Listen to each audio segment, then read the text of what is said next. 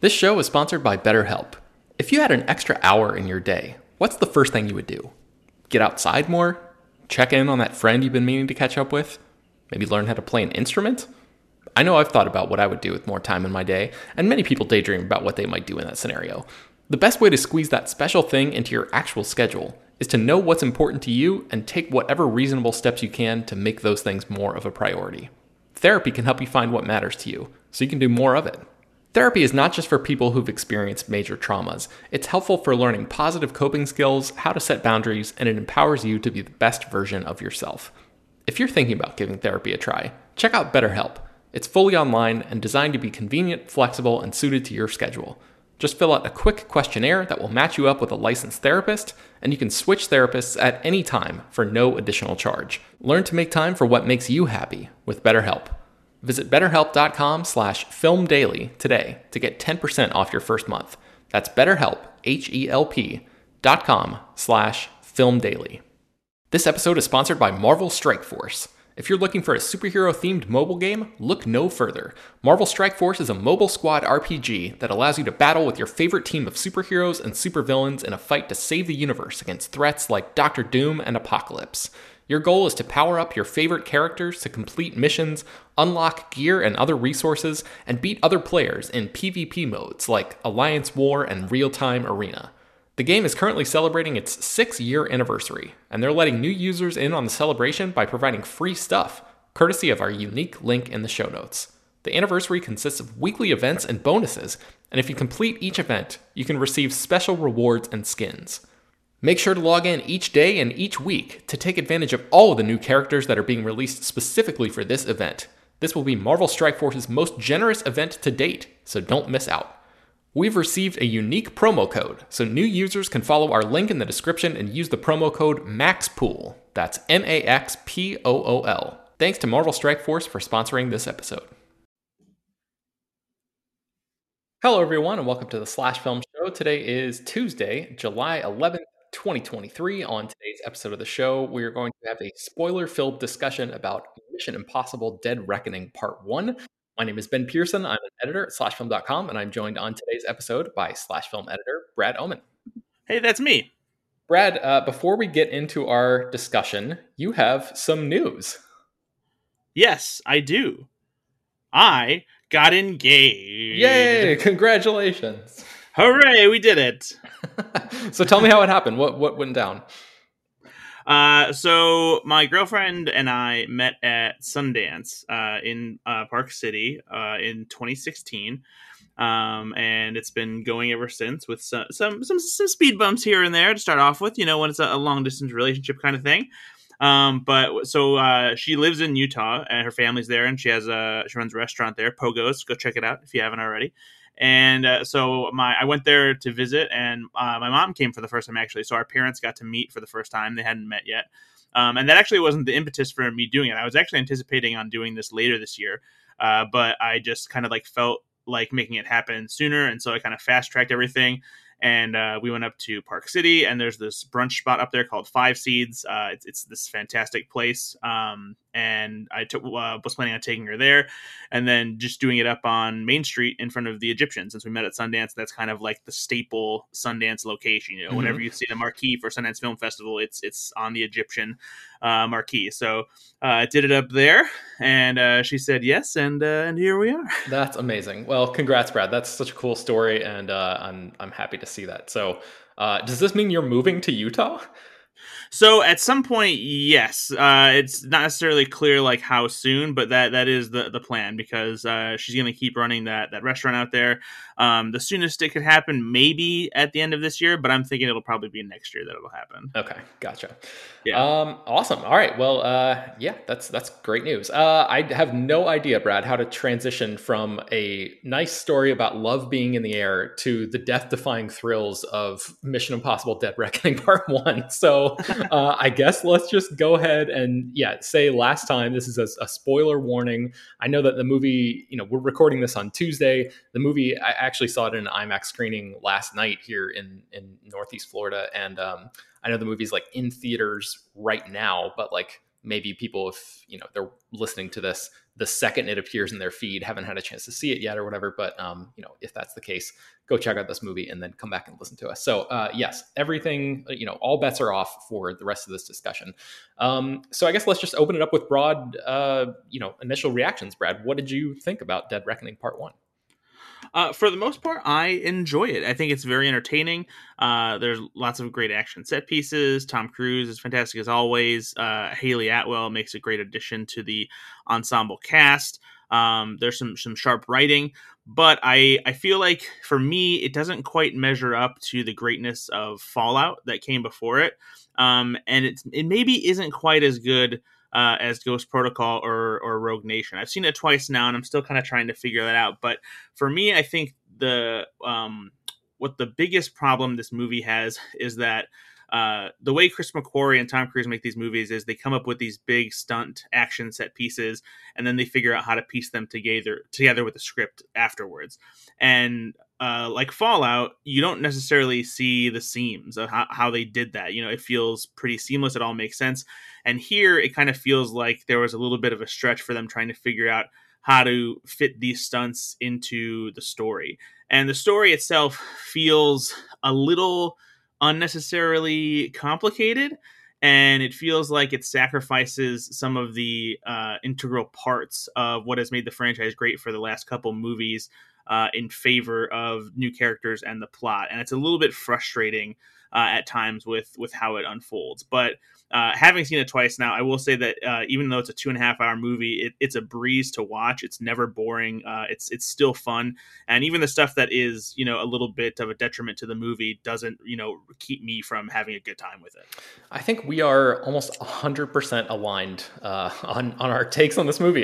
You said it so well. I don't really have much more to add. I will just say that it feels a little shaggier than the previous McQuarrie movies, because those films that he worked on felt so tight and purposeful, and this movie feels like it's wandering a little bit. There are some moments there where it sort of loses its way and then comes back to the next big set piece. And I totally agree that you can start to see the seams of McQuarrie's like very unique style of filmmaking. There are not very, very many directors, if any, really, other mainstream directors that are making blockbuster movies like this at this budget level in this particular style.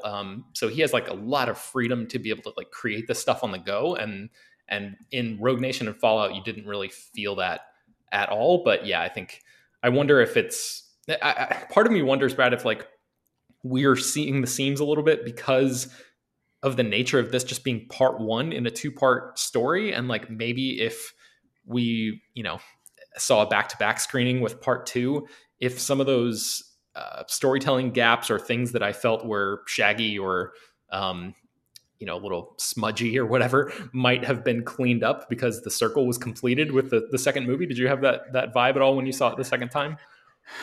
No, I don't think so, because for me, I actually think this movie does a pretty good job at being very self-contained, even though it is a part one. It has a clear beginning, middle, and end, and there's not much of a cliffhanger. There's a bit of a setup for what's to come in the second one, but only to the point where like what their objective is in part 2, but you don't necessarily have an indication of what's going to happen for as far as how they get there, or there's no big mystery that they have left to solve or something. It's not like an Empire Strikes Back or Across the Spider-Verse ending. So that to me wasn't really the issue. I think as far as the story goes, I think that really what I would have preferred is that the thing that is that comes from Ethan's past is not something that they like are retconning and inserting into the franchise, but I wish that it was something that tied back to the original Mission Impossible instead, and they used a character or someone with ties to a character from that first movie to make it feel more substantial, because introducing a new character this late in the game and trying to make him matter that much to Ethan is pretty hard. And I think that's one of the big problems with Haley Atwell's character, is they really try and push her as a new character that matters to Ethan just as much as Ilsa does. But we can get into those details as we break down the movie. I'll do that. When we talk about Gabriel, we'll come back around to that point as well.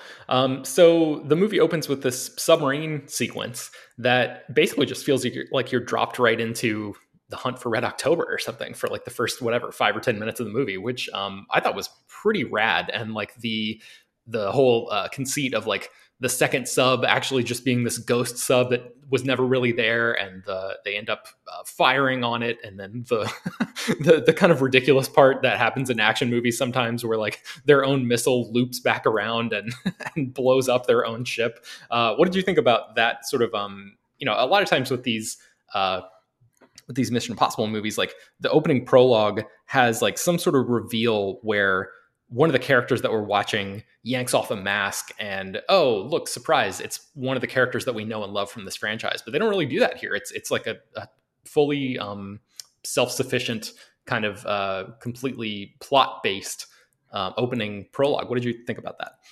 Yeah, it's funny because like I was anticipating, like Ethan and his team being in the other sub or something like that. Like, oh, of course, they're the ones who can find this sub that apparently can't be found, by anybody else. And, and thinking, okay, so why are they trying to get this sub? But then, yeah, really, it's just an introduction for what we come to learn is the entity, which is in a way, I think it's kind of cool because it makes, the entity, gives it the focus and makes it that threat, because it's always the opening sequences of these movies that show, oh man, look how great these guys are at doing what they do. And it's like, hey, look at this thing and how, deadly it is at creating chaos. Yeah.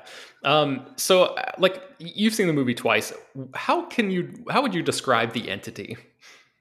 So the entity is a piece of artificially intelligent software that was designed to be a covert operative that can go in and out of government security systems, really anything, and accomplish any given task and destroy itself without being noticed. And it's put in this submarine system as a way to test it. They're basically doing a test run to make sure that it works as well as it's supposed to. But unfortunately, it basically educates itself, becomes sentient and self-aware, and decides to, take things for itself. Mm-hmm. What do you think about the idea of the entity as, or I guess like the overarching villain almost in this movie being something, that AI is very much in the news right now and has been for a while, but they've also been making this movie for a long time. Like I think ChatGPT originally came online or became popularized, like, what was it, late last year or something? And this movie was originally supposed to come out, I don't know, in 2021 or something. So like they've been working on this for a long time. This is not necessarily like an answer to all of the AI discussion that we've been having as a culture over the past 6 to 8 months or whatever. But what do you make of Mission Impossible stepping into this territory of saying, okay, we're going to actually use this as like a commentary on a somewhat real world issue? Yeah, it's interesting because I wonder how this would have felt if it came out before, ChatGPT and all this, AI art and all these discussions and AI taking, journalism jobs and stuff like that came out. If it would have felt more unbelievable than it does now. If anything, I guess it's kind of the perfect time for this to come out because, AI is able to do all this stuff. And it only makes sense that the governments of the world would want to use AI to, take human roles in, taking missions and doing things that need to be done that don't have a human element involved in them, leaving little room for error and no real trace of evidence behind or anything like that. So, applying it to Mission Impossible is really cool. I think that if it would have came out a few years ago, it might have felt a little too sci-fi, but now it feels real enough that it makes sense. Yeah.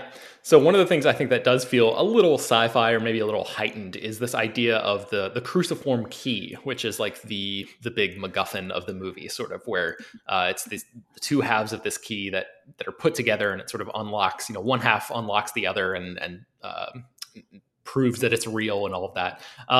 So we find out in the very beginning of the movie that the halves of these keys, I guess, were on the dead bodies of the Russians who died in the sub accident in the very beginning. And Ilsa Faust has somehow found one half of this key. And so Ethan Hunt has to go to, I think it's Namibia or somewhere in the desert, to meet up with her and try to retrieve one half of this key. And we get this big action set piece where there's this big sand sequence out in the desert. And I don't know if have you played the Uncharted games, Brad? Did we talk about that? I have not. Okay, in Uncharted 3, there's a sequence that is almost exactly like this, where characters are wandering through the sand after a plane crash and in basically like stumble across an abandoned village, and there's like a big windstorm, sandstorm, and everything going on. And so what do you think about this sort of?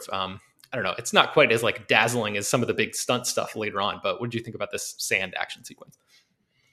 I thought it was okay. You know, it's funny. There are a few sequences in this movie that I was like, you're not really benefiting a lot by coming out after John Wick Chapter 4. Yeah, because we have the big sequence that we just talked about in the desert, and then you also have like that club sequence, and it's like, yeah, John Wick Chapter 4 did this, and they did it a little bit better. I mean, I think the thing that I was most intrigued by was the fake out that we get with Ilsa here in the beginning, by having them make you think that she's dead for a little bit.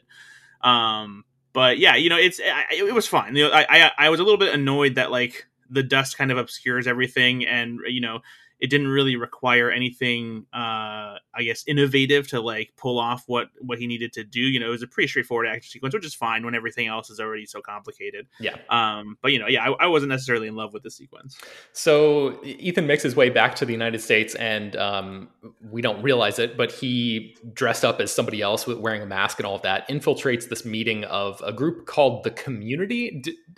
I don't know. I didn't take notes when I watched the movie, Brad. I was there with my wife and parents and didn't like bring my notebook or anything with me. Do you know if the phrase "the Community" was ever actually used in the movie, or is this just something that like Christopher McQuarrie has used to describe this group of like intelligence leaders?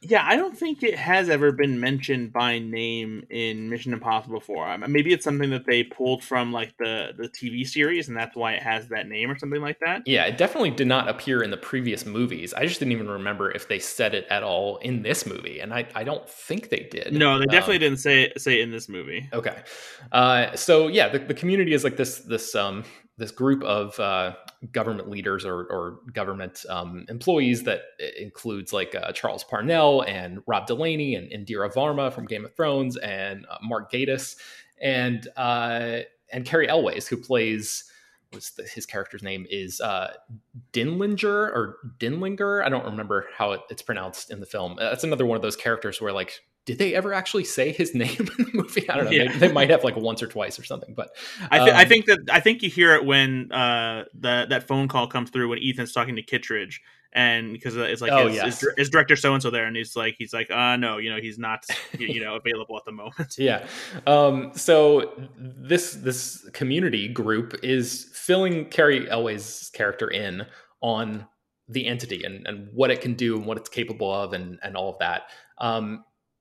The whole thing, this kind of struck me as an odd scene, Brad, because Carrie Elways is supposed to be the director of national intelligence, and there are all these other people in the room who seem kind of like underlings who know much more than he does, and they're just kind of like, you know, speaking in sentence fragments, and one person will take the baton from the other, and the camera's jumping around the room as all these people offer their input about and their analysis of what this thing is and what it can do. And it just kind of makes Carrie Elways' character feel like he's bad at his job for not knowing this stuff. But I don't know. What did you think about this exposition dump here in the beginning of the movie?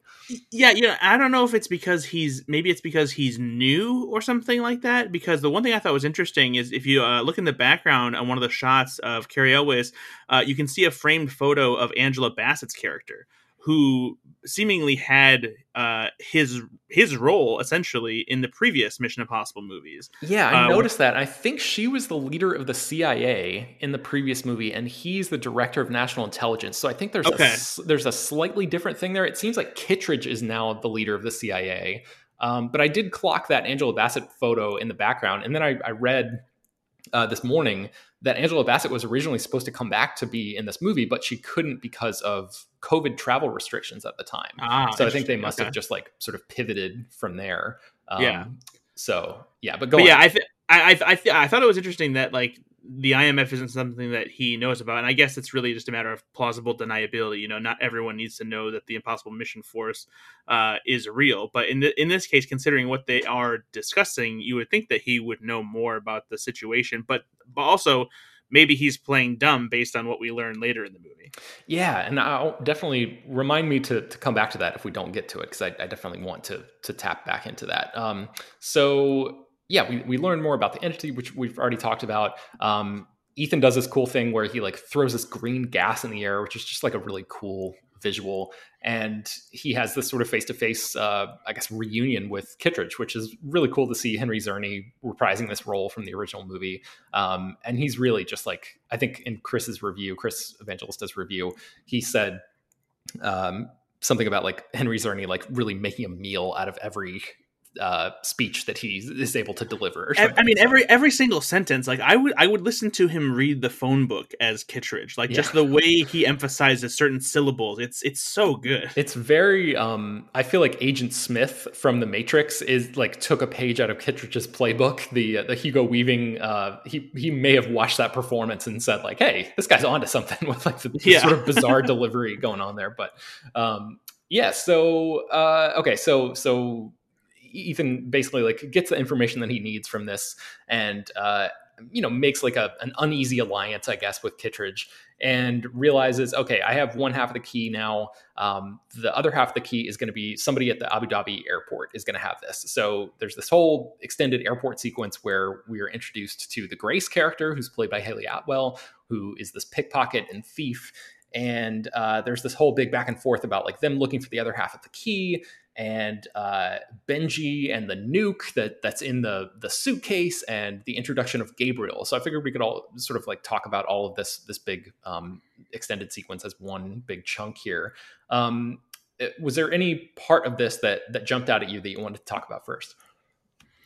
No, let's just dig into it. Okay, so what did you think about the introduction of Grace, this new character who is definitely given like a huge prominent role in this movie? A lot of times the sort of supporting characters, the supporting cast members of the Mission Impossible films are, certainly secondary to Ethan and the rest of the team, but like are kind of like, it takes a while for them to actually like build up and become, a significant part of the movie. I'm thinking of like Luther in Mission Impossible 2, for example. Like he's kind of like there, but he's not like a huge part of the movie. But Haley Atwell, I feel like is given, a ton of screen time and like is almost like practically the second lead of the film. So what did you think about the Grace character? Yeah, I think this character is done really well for the most part. She's playful. I like that she's not a spy. She's a thief, and they do a really good job of setting her up to be a new addition to the team by showing that she's very skilled at what she does. And I love Haley Atwell as an actress too. Her performance is great in this. She does so much with her eyes. There were several times just looking at her, the way she reacts to what Tom Cruise is doing and what's happening, especially in the car chase later. She's particularly great. So yeah, this was a character that I really liked a lot. Yeah, I like the pickpocket nature because it allows Tom Cruise to get back into that a little bit too, which is a skill that we've seen Ethan use, but very, very rarely in the Mission Impossible world. Like I think the first movie is the first time that he does the sort of like sleight of hand kind of stuff with the knock list and the disc and all of that. And I should say, like I did a big oral history of the CIA heist sequence from the first film. So if you want to check that out, I'll put a link to that in the show notes. But yeah, like the idea of like him using almost like a close-up magic kind of thing to like make things appear and disappear behind his hands and fingers and all of that kind of stuff. It was cool to see him like get back into that mode a little bit to sort of go face to face with like the skill set that Haley Atwell's character had. So like you said, it's just fun to see a character who doesn't have the same old set of skills that like all these other characters have be introduced into the mix. So I thought she was like very charismatic and a welcome addition to the group. If maybe like, as we'll talk about later, I feel like they sort of maybe put a little bit too much emphasis on her character a little too soon in certain places, but we'll get to that. So Benji and the nuke, that scene seemed to be like the biggest thing that Simon Pegg has to do in this movie. What did you think about that sequence where he's trying to like solve the puzzle down there? Yeah, they do a great job of building so much suspense as like a secondary aspect of what's actually happening in the scene, and just the interaction between the ensemble and just how it keeps going back and forth is like it's kind of a miracle that these movies work as well as they do. You know, even if this one doesn't feel like it's as good as, you know, Fallout or Rogue Nation or anything like that, there's so many moving pieces to keep track of. Like I don't even know, like as a filmmaker, like how, you know, you do a movie like this, especially when you're flying by the seat of your pants a lot of the times and making things up on the spot. But yeah, there's just a lot of great, you know, cool things here that Simon Pegg gets to do, and that Luther gets to do. And I particularly enjoy the callback to the first Mission Impossible, of which there are several in this movie, but the reference to Luther's nicknames, Net Ranger and Phineas Freak, was a fun little deep cut for the longtime fans. Oh man, yeah. So what was that like? Is that just? I'm trying to remember the original line from the first Mission Impossible. Yeah, so it's when they're talking about breaking into the Langley and CIA, Luther, he's like, I don't know, I just don't know, and he's like, that doesn't sound like the Luther Stickle I know. He's like, what do they used to call you, the Net Ranger, Phineas Freak, and like he's like the only guy who hacked NATO GhostCom and lived to tell the tale. Okay, and so like, okay. and so yeah, it's a deep cut to hit the nicknames he's gotten for all the work he's done over the years. Okay, yeah. I've been watching one Mission Impossible movie a week leading up to Dead Reckoning Part 1, and like, so I guess I watched the first one 7 weeks ago, and and I totally forgot about that line. So yeah, I have seen the first Mission Impossible like countless number of times, so I know little details about that movie way more than any person should. Excellent. Well, that's why we pay the big bucks at Slash Film, right?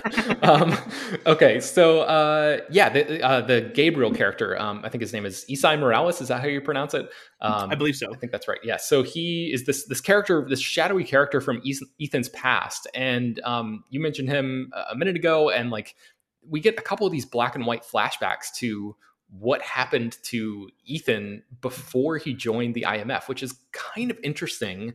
But I feel like this movie doesn't really close the loop on that, and maybe it's just going to pick that up in part 2. But like, that was one of those things that felt like a thread that I really would have liked to see given more attention in this movie, because it's probably going to be another year or two or whatever before we see the next one. So I was just kind of bummed to see them like set up something that I thought was like a really intriguing subplot and then just like punt that until the next film.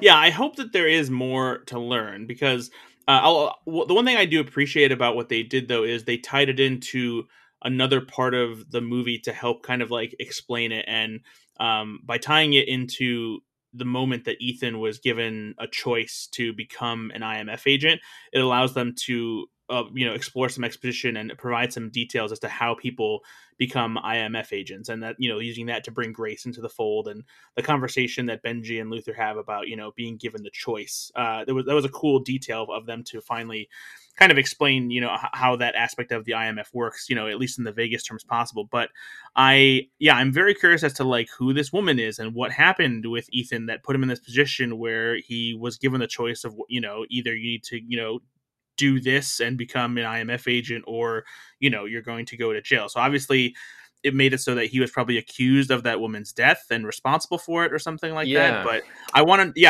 to know more of like the history there. Like, what is their relationship to each other? Like, what's the dynamic? And that's why I was a little frustrated, because it's like, this would be way easier to digest and understand if there were some tie, you know, to the original Mission Impossible. And granted, it makes it a little difficult when almost everybody on the team was either killed or turned out to be, you know, working against Ethan. Mm-hmm. But there's got to be a way to do it, and I feel like that would have made it a little more, I don't know, substantial. Yeah, I totally agree. And one of the other things that appeared in this very franchise before is a female thief character, and that was Nia Nordhoff Hall, Thandie Newton's character from Mission Impossible 2. And I just thought it would have been, you know, instead of introducing this Grace character, like, they have a canonical thief in the Mission Impossible universe already. Like, why not just bring her back? I didn't think about that, but that would have been very cool. Yeah, which would have been fun. But I guess, I don't know, the age difference or something, like the idea that like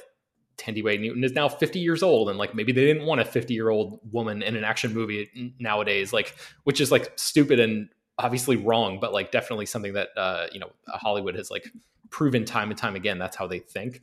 And speaking of the ages of characters, just really quickly, the cynical part of me was thinking, because of what happens to Rebecca Ferguson's character that we'll get to in a little bit, and then Haley Atwell being brought in, I was like, oh, they're just like sort of trading in Rebecca Ferguson for the newer model, and Haley Atwell is actually 41 years old, and Rebecca Ferguson is actually 39 years old. Like I was kind of shocked to discover that. I thought Haley Atwell. Wow, Haley Atwell is older than Rebecca Ferguson? Yeah, I thought she was much younger. Yeah, that I would have blows guessed my like mind. 7 years younger or something, but yeah, that's crazy. So yeah, I couldn't level that accusation at this movie either. But although I will say it doesn't seem like it. Well, I don't know. I'm unsure, because that's one of the things that was frustrating to me, is like it doesn't seem like Ethan cares about Grace in the same way that he cares about Ilsa. It really does seem like his care for her is rooted in trying to like course correct her and bring her towards like the IMF and give her like a purpose in her life, as opposed to like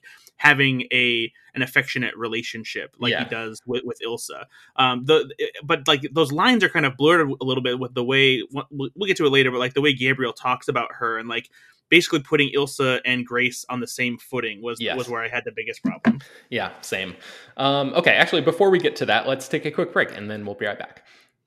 All right, so basically, the airport sequence ends when Ethan realizes that Gabriel is there, and he gets spooked, and there's that cool moment where they're looking at the video footage, and they realize that like the entity can erase Gabriel as he's going up the escalator, like in real time, which I thought was a cool visualization of what. And I gotta say too, I do feel like that they were probably really kicking themselves when they called Ghost Protocol, because they really could have used the word ghost in a title here, and it would have been great. Like if this was called Mission Impossible: Ghost in the Machine or something like that, like it would have been awesome. But it's like, we already used Ghost, guys. Sorry. Yeah, that's great. I didn't think about that. So they basically, Ethan just says like, all right, everybody, mission abort, go your separate ways, and I'm going to track Grace to Rome. And then they get into this whole back and forth where that sort of leads to this big car chase through the streets of Rome.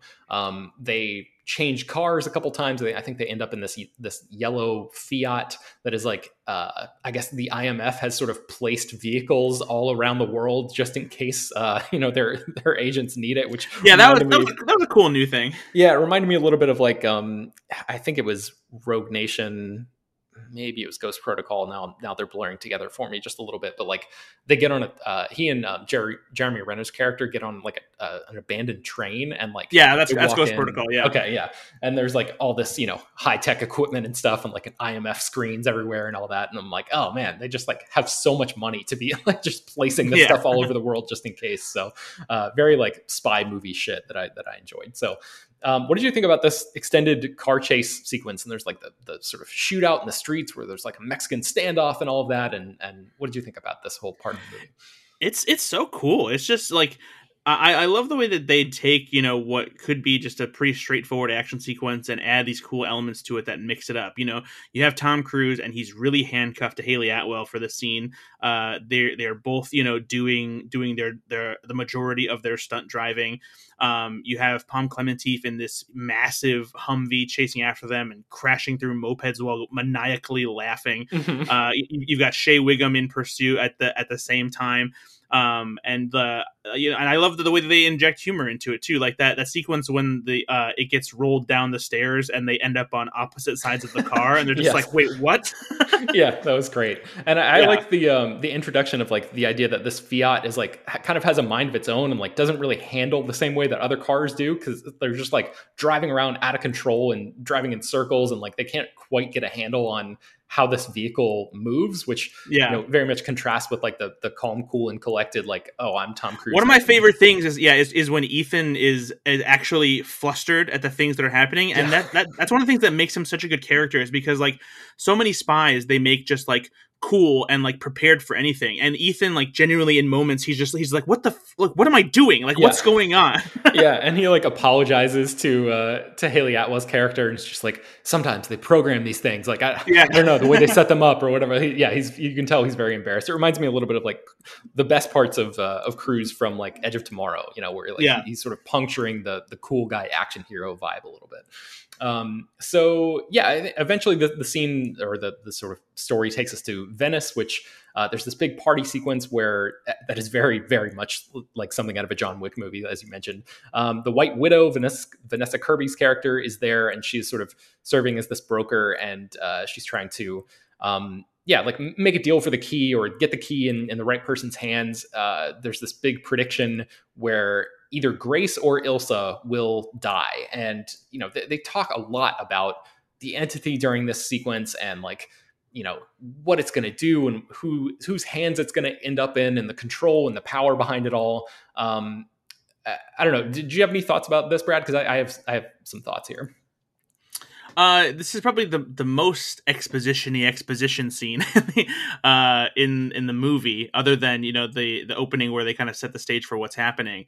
And this is a scene where I thought Chris McQuarrie shot it, in an interesting way. Like if anything, the way he shot a lot of these talking scenes, the way he keeps changing angles and cutting back and forth and all those kinds of things, it makes it a lot more compelling than it otherwise might be. It did feel like it was unnecessarily convoluted. Like this is where I started to think, I was like, there seems to be too much going on here. Like, like I don't know why. Like we have so many characters here. Like I love Vanessa Shaw, but I'm not necessarily entirely sure like why she had to be part of this sequence like this.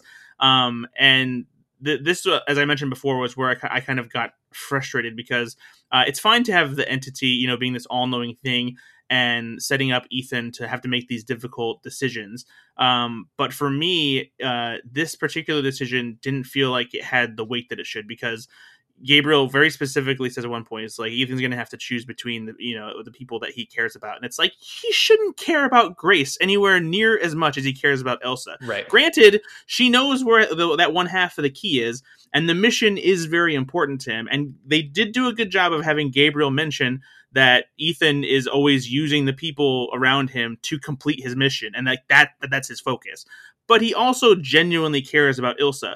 But the fact that they make it that it seems like he cares about Grace as a person just as much and not just about the mission is where I was just like, I don't know about that. Yeah, I totally agree. I feel like they overreached there. They took, they leaned a little bit too hard into that. That's where you're totally right. Where if they would have brought Thandiwe Newton in and made her the thief, then it's like, well, then maybe. Yeah, there's history between those characters now, in the same way that Ethan and Ilsa have history. But yeah, so I don't know, this is not like a hot take, but my take on this movie, I guess, is that like I feel like the entity is too broad of a threat. It's too vague. Like it's cool, like we said, that it can digitally remove people from videos in real time and stuff, but it can also hack into government agencies and also trick submarines and firing at nothing, and also predict something as specific as Gabriel will end up with the key tomorrow.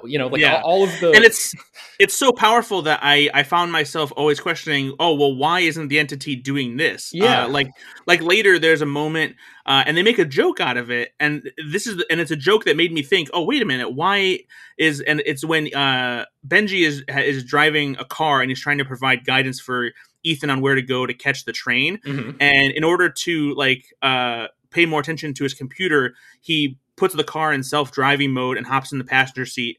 And then for a brief second, he looks over at the steering wheel and reconsiders and puts his seatbelt on. Yeah. And in my mind, I'm thinking, okay, wait a minute.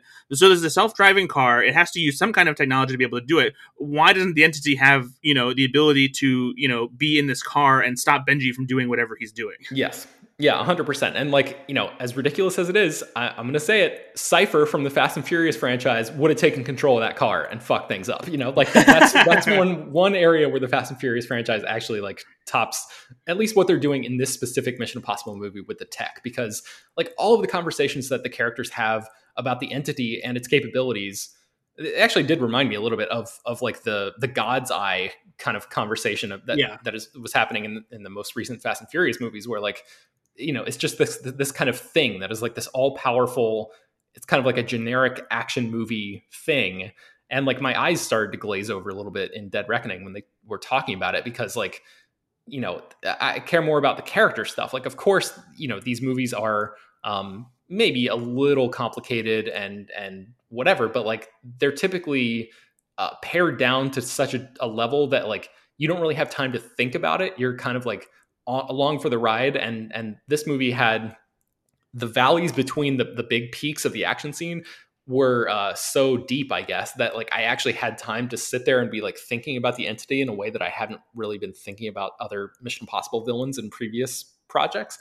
So yeah, like at one point Luther is like, Ethan, you're playing 4D chess with an algorithm, and like, you know, that stuff, it just didn't really connect with me in the way that I wanted it to. So Yeah.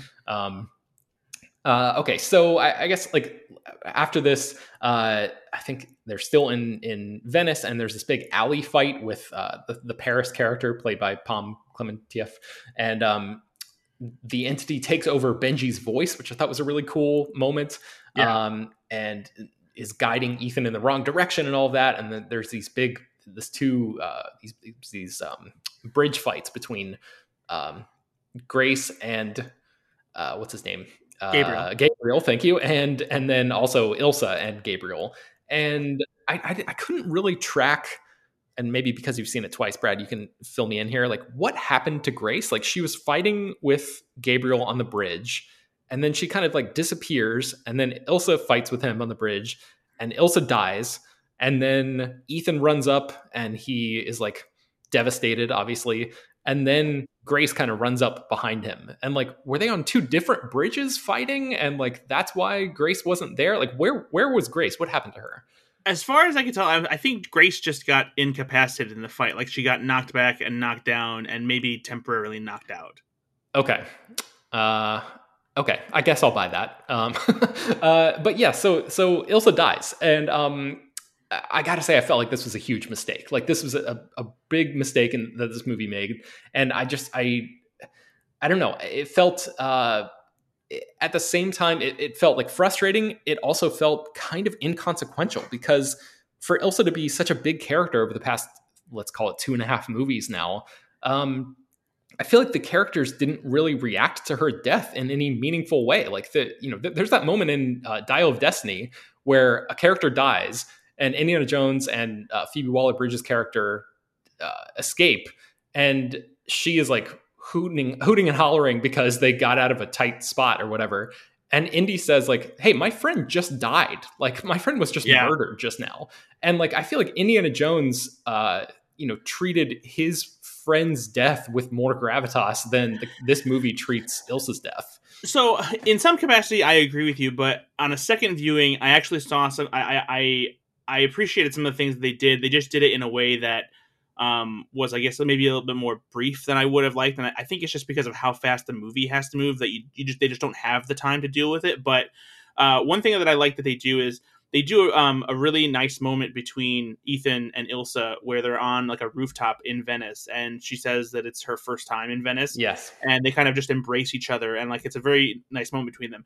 After Ilsa dies, it cuts to a shot on Ethan on that same roof, and he's just by himself and just kind of like staring off and like being regretful. Yeah. And then the conversation between Luther and Grace is pretty good too, because I like how Luther describes it. She's like, "Were you close with her?" And he's like, "In our own way." Mm-hmm. And I think that there's a little bit that we didn't get to see more of Simon Pegg's performance, because when he enters the scene, it's a quick moment where he's been sitting at the desk in the other room, and I think that it looks like he's just been sitting and staring, like really just like thinking and sad. And then and he's kind of like tears away almost. Yeah, exactly. Yeah. And so I like that, but I even with that though, it does really feel like they really sidelined Ilsa in this movie in favor of Grace for whatever reason, and I really feel like Ilsa deserved like a much better way to go if that was going to be it. Yeah, if this is going to be a death that really sticks, and it kind of seems like it is, like Cruz is or Ethan is like, right over her body, and like it feels like if there was a way to save her, if there was a way that like, there was actually not her, it was somebody wearing a mask or something, like we would have known about that, unless they're doing some sort of like huge like prestige level trickery where like this is all a show for the AI or something, like Ethan knows that like the Entity has hacked into like every camera in the world, and like all, they have to be like on, quote unquote, to, perform, like an Ocean's 11 style yeah, thing. exactly, to perform this grief or something, and like Ilsa is actually going to be somehow the one who like comes back and saves the day at the very end of part 2. But and that would be like why Ethan is standing there alone, looking mournful on that balcony in that shot that you mentioned. But I just think that that's just what I want to happen because I like the Ilsa character. I don't think that's what the movie is actually going to do. So I just feel like if they were going to make this choice to kill her off, I should have been like emotionally devastated. Like I should have been crying in the theater because I love this character so much and what she means to this franchise and all this. And I just kind of felt like it was like it wasn't treated with the gravity that I thought it deserved. So I don't know how much more I can say about that, but so anyway, I guess that's a big sort of down point, unfortunate point in the movie. But then it transitions into the Orient Express, and basically like the movie picks up from here and doesn't really stop until the very end of the movie. So Grace doubles as the White Widow, and there's this whole bit where Kittredge is the buyer for the key. They have both parts of the key now, and Denlinger is also there and explains that like it's an early version of the entity that is on the mainframe of the sub, and like that's what the key unlocks, and like that's what they ultimately are going to have to go get in the second movie because it's an early version of the entity before the AI sort of became sentient. Am I tracking that right? Is that how you understood all of that to go? So it's, from what I can tell, is the entity it's the source code for the entity is in that submarine, and that's where it started, and that's how it became self-aware and then spread around to the rest of everywhere where it's going. So and they specifically say the only way to shut down the entity is by accessing its source code, which is inside that submarine. Yeah, and it seems like Ethan is the only one who actually wants to shut it down. Like it's not like it didn't strike me anyway, and maybe I missed a couple lines of dialogue or something because I was like my head was spinning trying to keep track of like all the specifics of all this. But it didn't seem to me like Kittredge and Denlinger were there on like a mission for the greater good in order to actually like shut this thing down. It seemed like they wanted to control it. They wanted to use it. So I think from my perspective, Kittredge wants what every other government person wants, which is to have it in its possession so that they can do whatever they want to do as a superpower.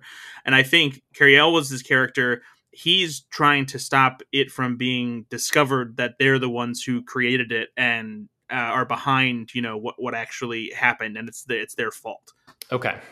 Yeah, I just like, the way that this scene plays out, this is part of where I feel like I could see a little bit of the seams of what McQuarrie does, where like he sort of is constantly changing the narrative of the movie, because to me, it seemed like, there's this moment where Ethan tells Grace like, hey, there's this guy named Kittredge, like go tell him that I offered you a job and that you choose to accept and all of that. That's a big part of like the back half of the movie, right? So when Kittredge shows up as the buyer, I feel like you as the audience are supposed to like gasp at that and be like, wait, what? Like what side is he on here? Like, is he double crossing the US government? Like what exactly is his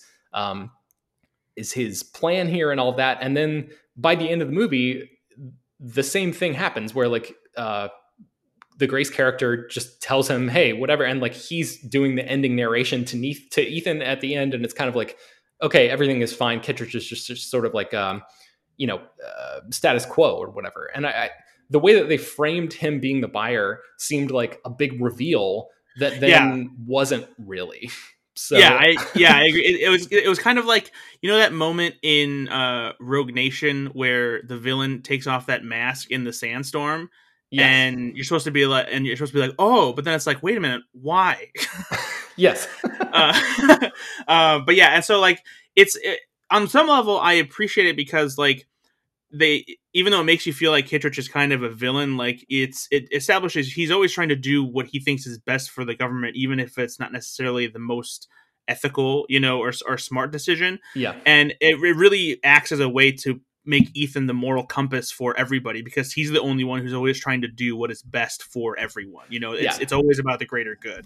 Yeah, that's absolutely true. And to a certain degree, like I shouldn't really be like digging into the details on this stuff because it really doesn't really matter. It's just kind of, spy stuff. Like, they could have said practically anything there, and it's all an excuse to get to the next big action set piece. But I like to try to like track and understand what's going on. No, for sure. So, but yeah, so yeah, I think that's a good way of looking at it. Is like everything is in counterpoint to Ethan, and like he is the North Star for how to react to something like this. So that makes me feel a little bit better about it. So yeah, meanwhile, Ethan does the big parachute jump to land on the train, which I was bummed to see was the very end of the movie, because that was such a huge part of the marketing, and like you knew it was coming.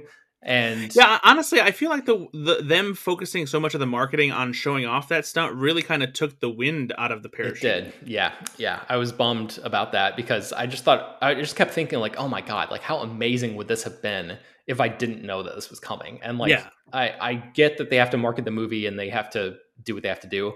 But that was kind of an inescapable image. Like, even if you didn't watch the trailers, I feel like it was all over the posters. It was all over everything. Like, yeah. you kind of knew that was going to happen. There were commercials on TV that like were like featurette commercials showing like, hey, look, this is a real stunt that we're doing. Yeah. And honestly, I think one of the other things that was frustrating is kind of how they shot it too, because you do get that one great shot where he jumps off the cliff and it follows him, and it's really him jumping off the cliff and falling.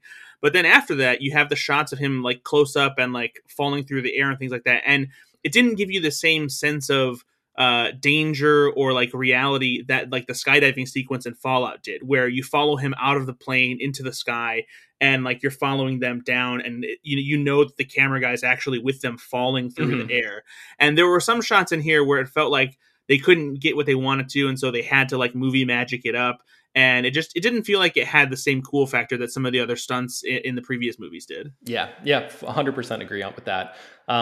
So, Ethan comes smashing in through the side of the train, which I thought was like a fun reveal that I wasn't really expecting.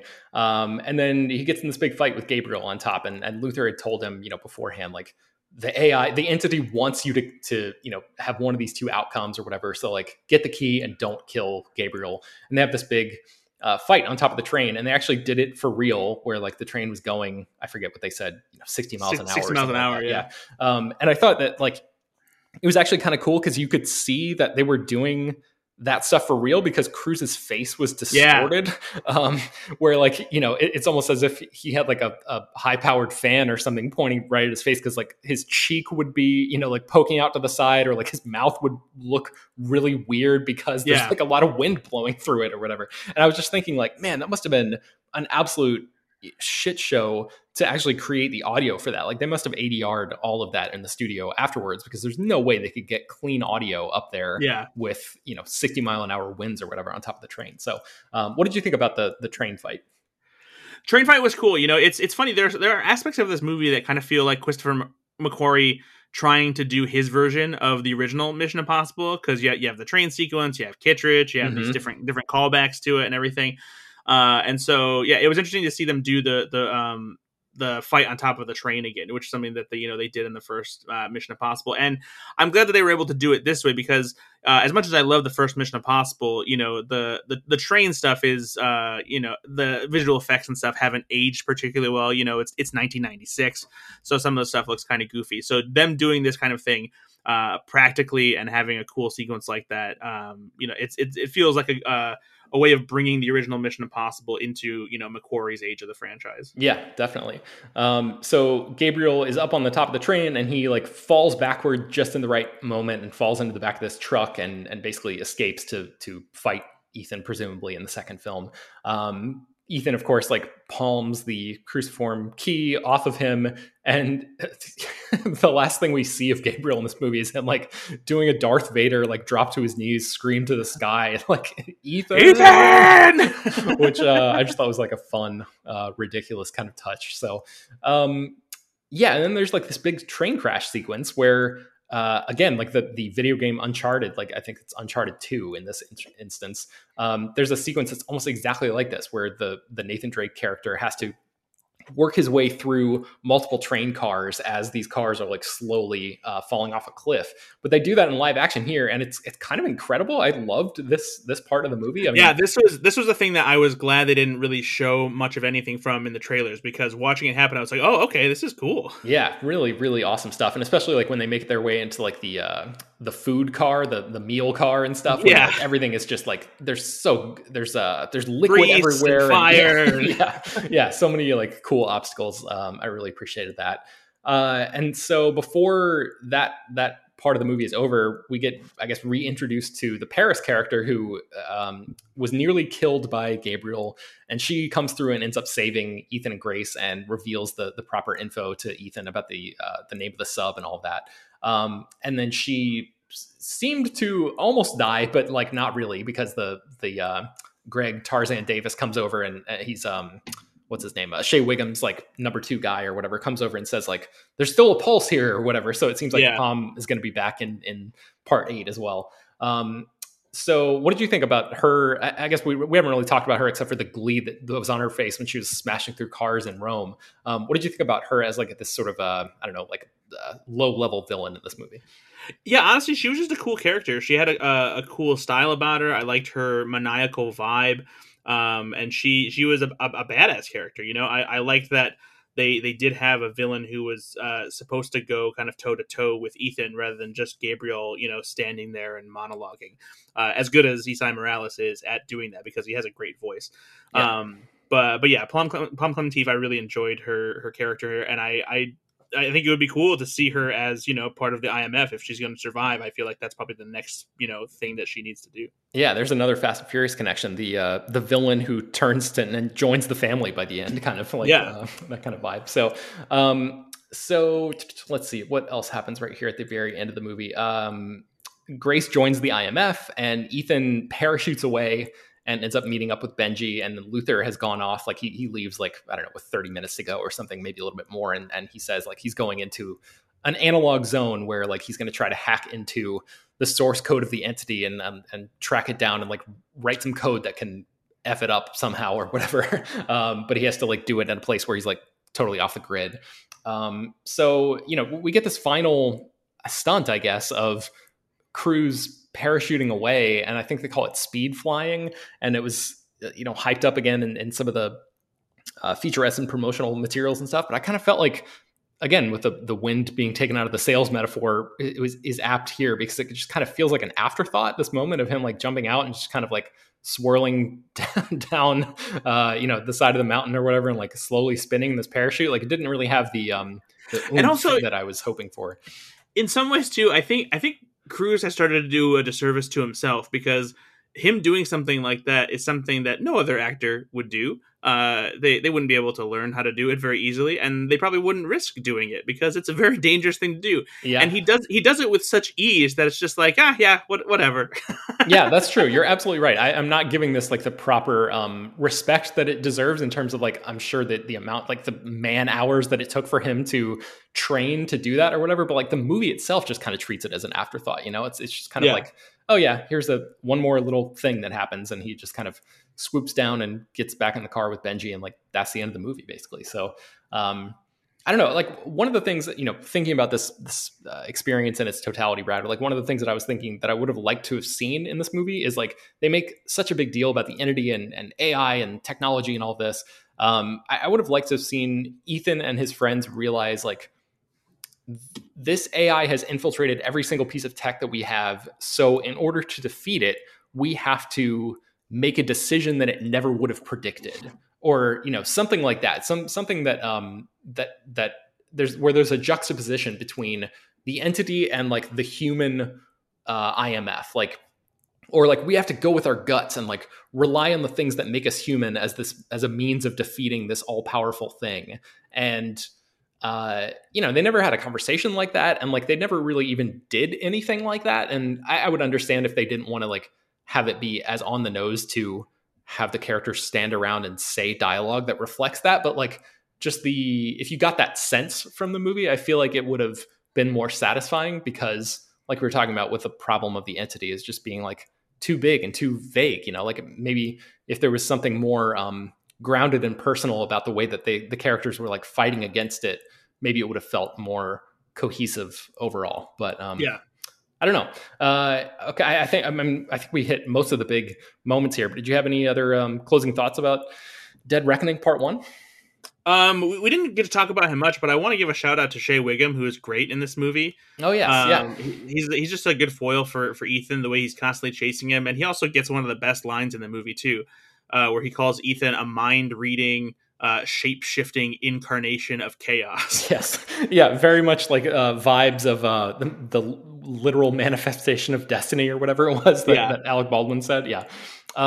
Oh, okay. So I'm glad you mentioned Shea Wiggum because I forgot to write his name down here, and yeah, he's definitely like there the whole time. Just kind of, my wife was saying like she feels like he and Greg Davis, his partner, were just like bad at their jobs because they were like their whole thing was like get Ethan, and they were like so close to Ethan the whole movie, but they never actually got him. So I thought that was funny. But there's this thing with his character, and again, I'm not sure if they're going to pay this off in part two or if this was just a casualty of the way that McQuarrie makes these movies. But there's this moment where it's kind of hinted at that Shea Wiggum's character and Ethan Hunt have a past, have like some sort of connection or something. There's some sort of personal thing between these two characters, and it's never really touched on. It's mentioned once, and there's that moment in Rome where the shootout breaks out, and Shea Wiggum's character like pops around the corner of the car with a gun, and Tom Cruise and Haley Atwell are like sitting there, and they're like almost right in his line of fire, and they kind of like Cruise and Wiggum lock eyes, and like Wiggum kind of like shakes his head and like goes around to the other side of the vehicle to continue the firefight or something. Yeah. And the movie like slows down and like makes that a moment. And I was just wondering if they were, if they are or were setting us up for, some sort of emotional reveal or some sort of like connection or something between those two characters. Did you get that sense at all? So I did wonder about that, but the thing that convinced me is the way that the line unfolds when he says it. He's like, when his sidekick character says like you know him personally, and he's like no, and then he goes, but it is personal, and he like basically confirms. And so like to me, I feel like that was their way of saying like they don't really have like a history of like where like they have like an actual interaction with each other and that kind of thing, but it's just more of like a maybe he's been on Ethan's tail for a while and he's just pissed off about it now. Yeah, I thought it was going to be like Shea Wiggum is going to be like he killed my brother or something like there's some sort of the fallout of Ethan's decisions, the consequences of Ethan's decisions to save the world led to a personal cost that directly affected Shea Wiggum's character somehow. And again, maybe that will happen in part two. Maybe we'll get that information. But it just kind of felt like one of those loose threads or whatever at the end of this movie. Yeah. So, and I do think that they also, in relation to that too, it does seem like that they might be setting up his sidekick character to be an IMF agent as well. Yeah. When he has that conversation about like, maybe Ethan went rogue for a reason kind of thing. Yeah. What if he's always doing it, for this reason? And he asked him, he's like, what would you do if you had that thing? He's like, well, I'd turn it in. He's like, because nobody should have that, that kind of power. Yeah. And so it's like, oh. Yeah, and then there's that guy at the very beginning, the food delivery guy, who Ethan says, like, welcome to the IMF, who's never seen again. And I just thought it was an odd thing as well. I think that what that is actually is I think that was their way of setting up the idea of what Ethan does when he's not doing missions and introducing the concept of the fact that they're always trying to recruit new IMF agents. Because since that is something that they show and explain how they become agents, I think they had to introduce the idea of it's not just like a few people. There are a bunch of agents, and they're always getting new people. You just don't always see who these other agents are. But it has been just a few people for the past few movies, right? Like, that's what I mean. Is I think that was their way of expanding and showing, like, look, like, sure, we're focusing on these characters, but like, there are always other agents in play. Especially because when you think about it too, like in Rogue Nation, when he goes into the record store and that's how he gets his mission, there's like, a woman there who is obviously part of the IMF as well, so there's obviously a bunch of people in play that have to be part of the IMF. Yes, other than the team that we know.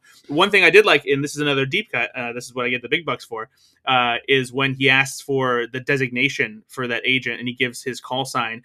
Ethan gives his as Bravo Echo 11, which is a throwback all the way to the original Mission Impossible, because that is Ethan's designation when he calls in after his entire team is dead When on the that car blows payphone. up. Yeah. And he says Bravo Echo 11 on the phone. And they brought that back one other time in, I think it was Ghost Protocol, when I think Jeremy Renner asked him what his designation is or something, maybe. Okay.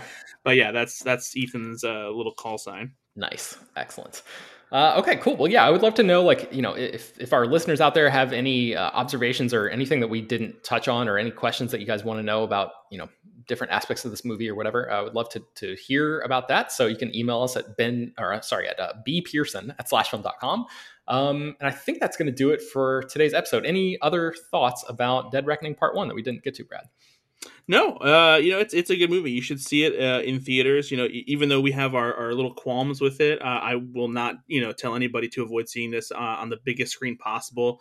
It's a very entertaining movie with lots of cool stuff, and it's the kind of action blockbuster that delivers, set pieces that you don't see in a lot of movies. Like, these movies still are very unique in the practical style of filmmaking and just how big their swings are when it comes to doing real action sequences. There are very few moments in this movie where you are worried about like CGI or visual effects and how things look bad, because everything is done in such a practical fashion that everything feels real. Yeah, well said. Okay, yeah, that'll do it. So you can find more about Mission Impossible Dead Reckoning and the original Mission Impossible, especially that CIA heist sequence, at slashfilm.com, and linked inside the show notes for this episode. The Slash Film Show is published 2 times a week, bringing you the most exciting news from the world of movies and TV, as well as deeper dives into the great features you can find on slashfilm.com. You can subscribe to the show on Apple, Google, Overcast, Spotify, all the popular podcast apps. Please subscribe to our newsletter, send your feedback, questions, comments, concerns, and mailbag topics to us at bpearson@slashfilm.com. Make sure to leave your name and general geographic location in case we mention your email on the air. Don't forget to rate and review the show on Apple Podcasts. Tell your friends, spread the word. Thanks for listening, and we will talk to you on Thursday.